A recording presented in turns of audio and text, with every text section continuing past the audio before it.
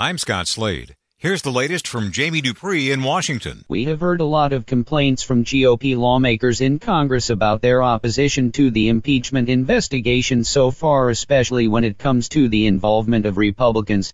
Despite what you might hear on talk radio, Fox News, or other conservative news outlets, GOP lawmakers from 3 different committees are allowed to take part in the closed-door depositions. In fact, there are over 40 Republicans who have the right to be in that room every day for depositions. One Republican Congressman, Ted Yoho of Florida, told CNN yesterday that he had not been to a single deposition, even though he's allowed to take part in the proceedings. After that interview, Yoho finally went to listen to some of the testimony from a member of the White House National Security Council staff.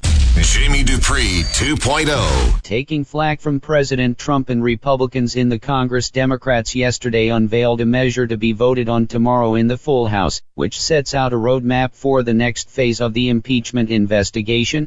Democrats will put Intelligence Committee Chairman Adam Schiff in charge of the proceedings, which could involve up to 6 different House committees. You can read the 8-page plan on my blog to see all the details. As one might expect, just because Democrats rolled out this plan doesn't mean that Republicans have to support it, as GOP lawmakers quickly shifted their verbal attacks to the overall impeachment investigation. One thing you won't see in this measure are any dates for the impeachment proceedings, as some on Capitol Hill think this fight could stretch into 2020. Jamie Dupree 2.0. With a Wednesday deadline for the Justice Department to hand over underlying grand jury materials from the Mueller investigation, a 3-judge appeals panel moved Tuesday to put that order on hold, while the Trump administration appeals the original decision.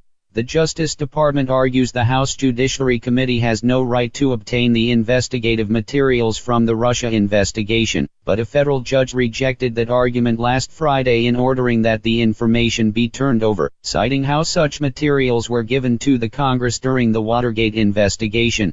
This case is a reminder that while we have been talking a lot about the issue of what President Trump wanted from Ukraine, Democrats still want a chance to examine evidence which did not get included in the Mueller report.